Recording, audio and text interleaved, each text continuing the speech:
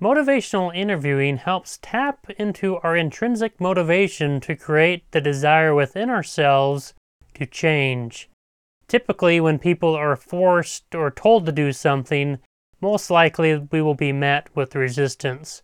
So instead of telling someone what to do, giving them information, providing a roadmap, directing, warning, instructing, or laying out some type of a strategy for them that you think will make them change, motivational interviewing is the opposite of all these traditional ways of thinking and getting someone to change.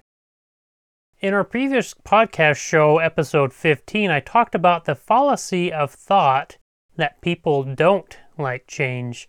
The mantra that I kept saying over and over again is that people do change when the outcome and benefits of the change outweigh their current state of being. We then traveled down into a rabbit hole and talked in depth about the yin-yang concept for the interconnection between change and fear. On the dark side, we have the yin side, which is fear, and then on the light side, we have the yang, which we have change, which I guess pretty much sums up the world of Star Wars, or the galaxy of Star Wars. Anyway, when we have this interconnection conflict between fear and change, what makes a difference is what focus or what direction we put ourselves and our attention towards. The more that we feed fear, then the less desire we'll have to change. Or on the other hand, for some of us, maybe fear can actually play a positive role, or maybe a motivational role to help push us in the positive direction of where we want to go, away from the dark side of fear, through developing the passion within ourselves to change. Another psychological phenomenon many of us face with the idea of change is we are met with ambivalence. Or in other words, we have a simultaneous conflicting feeling about the change. The root word for ambivalence is ambi, which ambi means both sides, and is also where we get the word or ambidextrous, which we have like two gloves that fit on the same hand. So ambi in our context means feeling or having the attraction on both sides of our inner decision for change and not to change. The second word to ambivalence is valence. So valence, it's also where vigilance comes from, which valence means to be strong or have vigilance or strength. So combining the word ambivalence with the yin-yang concept we've all been talking about, we have the desire and want to change and become strong or have great strength. But something in our conscious and unconscious mind is holding us back from wanting to change. Just like if we were to research the methodology of lean or continuous improvement, there are all kinds of books, videos, blogs, and LinkedIn posts and internet articles available us to try and teach us more about lean or continuous improvement. Now, all these resources will be of varying grades of quality. You'll have some that are super good and informational and will make you think by looking at the world through maybe a different lens. On the other hand, we have some examples of information that is maybe not so good by either having a really myopic or narrow viewpoint, or just blatantly wrong by missing the key concepts. And so the same is true about motivational interviewing. As I become a student of motivational interviewing, one of the best resources information that I've found are 6 videos available on YouTube from the Australian Heart Foundation, which I will link to in the podcast description and show description. So motivational interviewing has its roots and is most commonly used in the medical industry, like helping someone maybe lose body weight or helping somebody kick off some type of an addiction that they have. They found great success with motivational interviewing and it's really comparable to any other traditional medical treatment or processes that they might use. Today, I will provide a backstory on typical applications of remote viewing in the medical industry, and then we will reveal some ways to use motivational interviewing in the world of continuous improvement. One thing to keep in mind as you continuously improve in becoming an effective motivational interviewer, in helping people become motivated to change, is we need to remember that the people we are motivating or doing the motivational interviewing on are the experts of their own lives. In the context of continuous improvement, they are the experts in the processes within their stewardship. As the interviewer or motivator, you are simply guiding them by helping them look at their life through a different lens and through another situation from another perspective to help them open their minds to maybe the opportunities before them and really tap into each of the power that they already have within themselves to change. They just don't know it. So what we have as far as a structural motivational interviewing, and the key to becoming more successful is finding the balance between attentive listening and asking leading or open-ended questions. Finding this balance will empower others by helping them access the resources and the desire to change already within themselves to bring about their vision of what future success looks like for them. Once they start envisioning their vision of what future success looks like, they will then see where they are now and where they want to be or become to make the change possible. Another successful skill is to not be judgmental as possible and fill yourself and the conversation with empathy towards that other person. Then reflecting on what they are saying is also crucial, and providing a summary reinforces the key indicators or maybe comments that they made from the person being interviewed. When resistance or anger comes up, just roll with it. Again, the negative or fear side of ourselves will sometimes start boiling over because it brings up all kinds of emotional baggage, maybe their past experiences and mental concepts from their past that are like chains holding us back. And so if the person gets angry, just roll with it. Again, show no judgment and just pepper them with empathy so they can validate their strong emotion, those emotional feelings. Also, keep in mind that the person may not be ready to change right now, but the fact that you're helping them through these emotions is a powerful event to address the conscious and unconscious opportunities. An acronym to help summarize the main points or guideposts for motivational interviewing is OARS, which is open-ended questions, affirming or affirmations and empathy that I just talked about, reflective listening, and summarizing. So going back to our example in the last episode of trying to help someone stop smoking, maybe for an open-ended question you could start out with is, what are the good things about smoking? Then you could follow up by asking, what are the bad things about smoking? Again, these open-ended questions, we avoid the typical yes or no type questions and the ability to receive responses that are like rivers of gold that flow out from what they are saying to you. You will be amazed by what they will tell you, and it will help you understand the conscious and subconscious obstacles that they might be struggling over and are keeping them from basically being chained back from realizing that they are able to break loose those chains to move forward towards the change that they want in their life.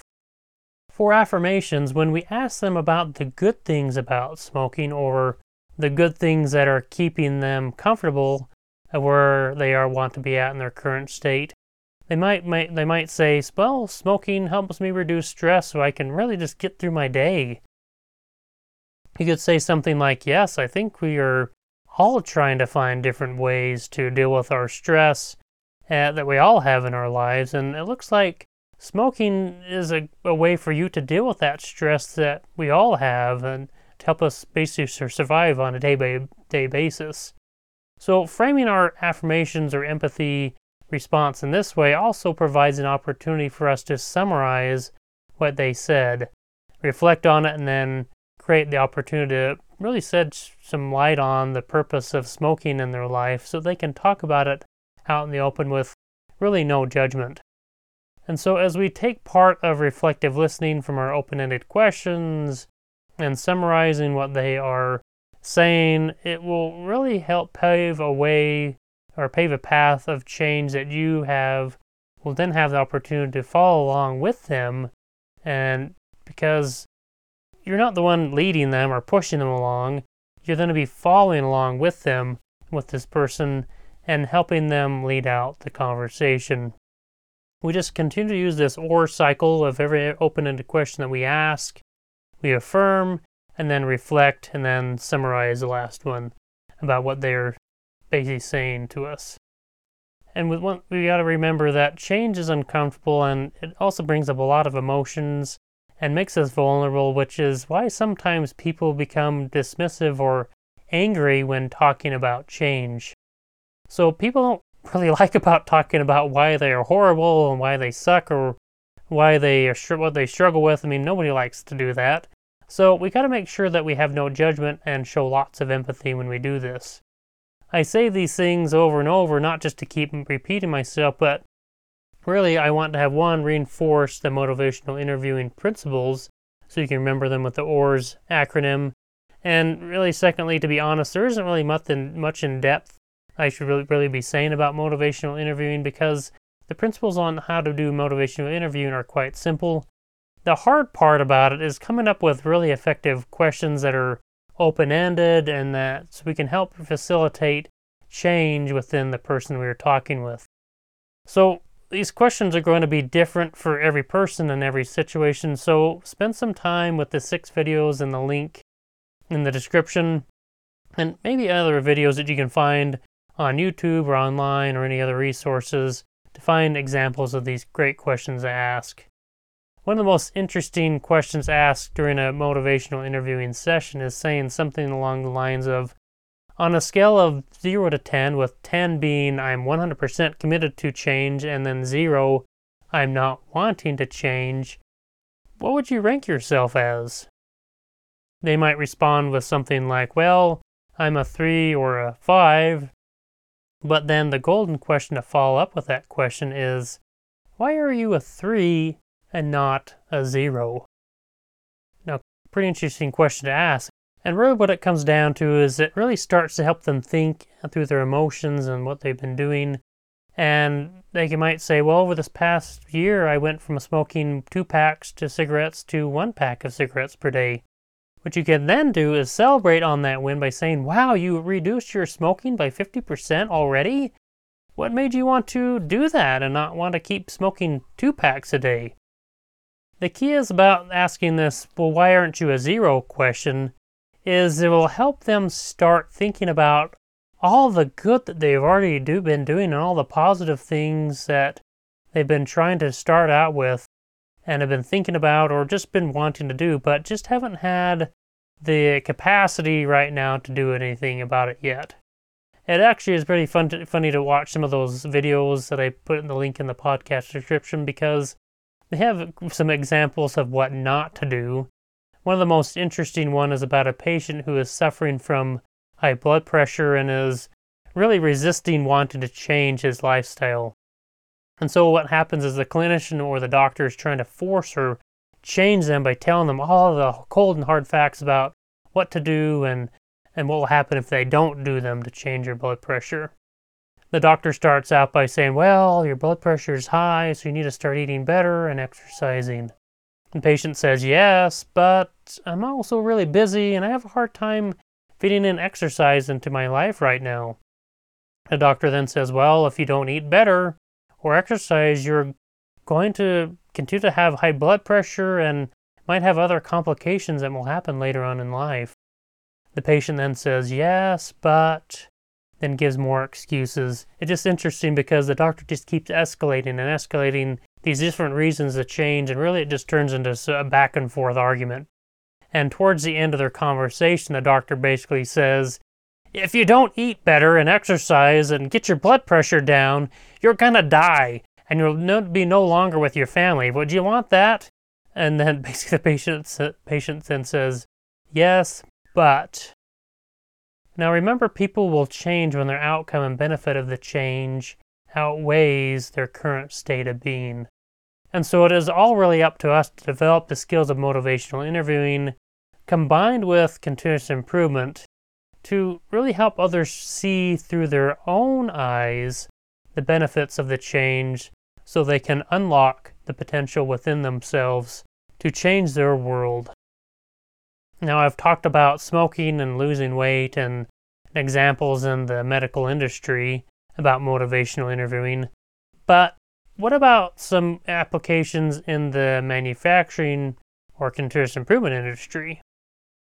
For the manufacturing and continuous improvement industries, this is where I believe the unfortunate label originated that people don't like change with respect to improvements that an organization may want to do, but some of the employees, people claim, still want to hold on to the old way of doing things that they've been doing over the past 20 years. Now, this is also one of the biggest hurdles that the lean manufacturing and continuous improvement industries really up against and have. And so lean and continuous improvement is all about change and making things better and really abolishing the status quo. But when we bring up the concept of moving from what we've been doing over the past 20 years to maybe something totally new, it is okay and expected that people are not going to believe you and believe everything you just say.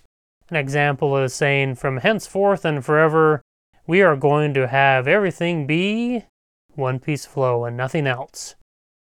Well, if you've been batching product for the past 20 years and have the belief that this is the most efficient and best way to increase throughput, then it'll be natural to have people dismiss one-piece flow. So, what do? One option is to start spewing out story after story about what Toyota does and what one-piece flow, and in hopes of becoming basically like a Christian missionary in a sense, to try and convert them into the light of one-piece flow. Now, for some, this might be a beneficial option. However, just telling is really only going to go so far. So another option is to show them one-piece flow, how it works, either by an internal workshop or maybe have them take a tour of a company where they can actually see it. You're not just telling them, and see one-piece flow. This option again could maybe even further increase the conversation towards them wanting to accept one-piece flow. But maybe the next option is we should have those opposers of one-piece flow experience for themselves, doing a hands-on activity and doing real-life examples in their area. Again, this will even further increase the likelihood of some conversations towards one-piece flow. And in this, really the world of motivational interviewing, what we could do is come up with some open-ended questions to ask. Maybe some examples of open-ended questions are, what are some of the benefits or good things about batching our products? They may respond by saying, well, it makes me feel like I always have work to do. We have all this stuff piled around, and we are able to get the most amount of input or amount of product out the door. The follow-up question could be something like, what are the problems that arise from batching our products? Or what, from your experience, what quality problems are maybe created from doing all this batching of our processes and products? They may respond by saying something like, well, we have a lot of scrap and defects, and we get yelled at a lot for all this rework that we have to make and all this scrap. Then you could say, wow, that's a pretty tough situation to be in. I can see that you really want the company to succeed and don't want to have all this scrap, and you also have a lot of knowledge about how we currently operate. What are some ways that you've thought about that could really help us reduce the added task of having to scrap or rework all of our products? Again, at this point, depending on your relationship with the person you're talking to, they will start spewing out all this golden wealth of information from out of their mouths of what really should be fixed to make their life easier. What you need to do is you could say something like, well, if you were the owner of this company or had a magic wand you could wave over everything, What would you do different to change how we're operating to reduce this gap in the number of defects? The key to any situation when we utilize motivational interviewing is to ask these types of open-ended questions that will help someone see how the benefits to the change could outweigh their current state of being. We then need to have the culture and mindset where we work to empower these individuals to lead out the change and really end our peppering of our questions with, you are the owner of this process and you really have every right to make these changes. How can I help you make these changes? Well, that ends this episode. Thank you again, my friend, for listening. We'll catch back up with you again in the next episode.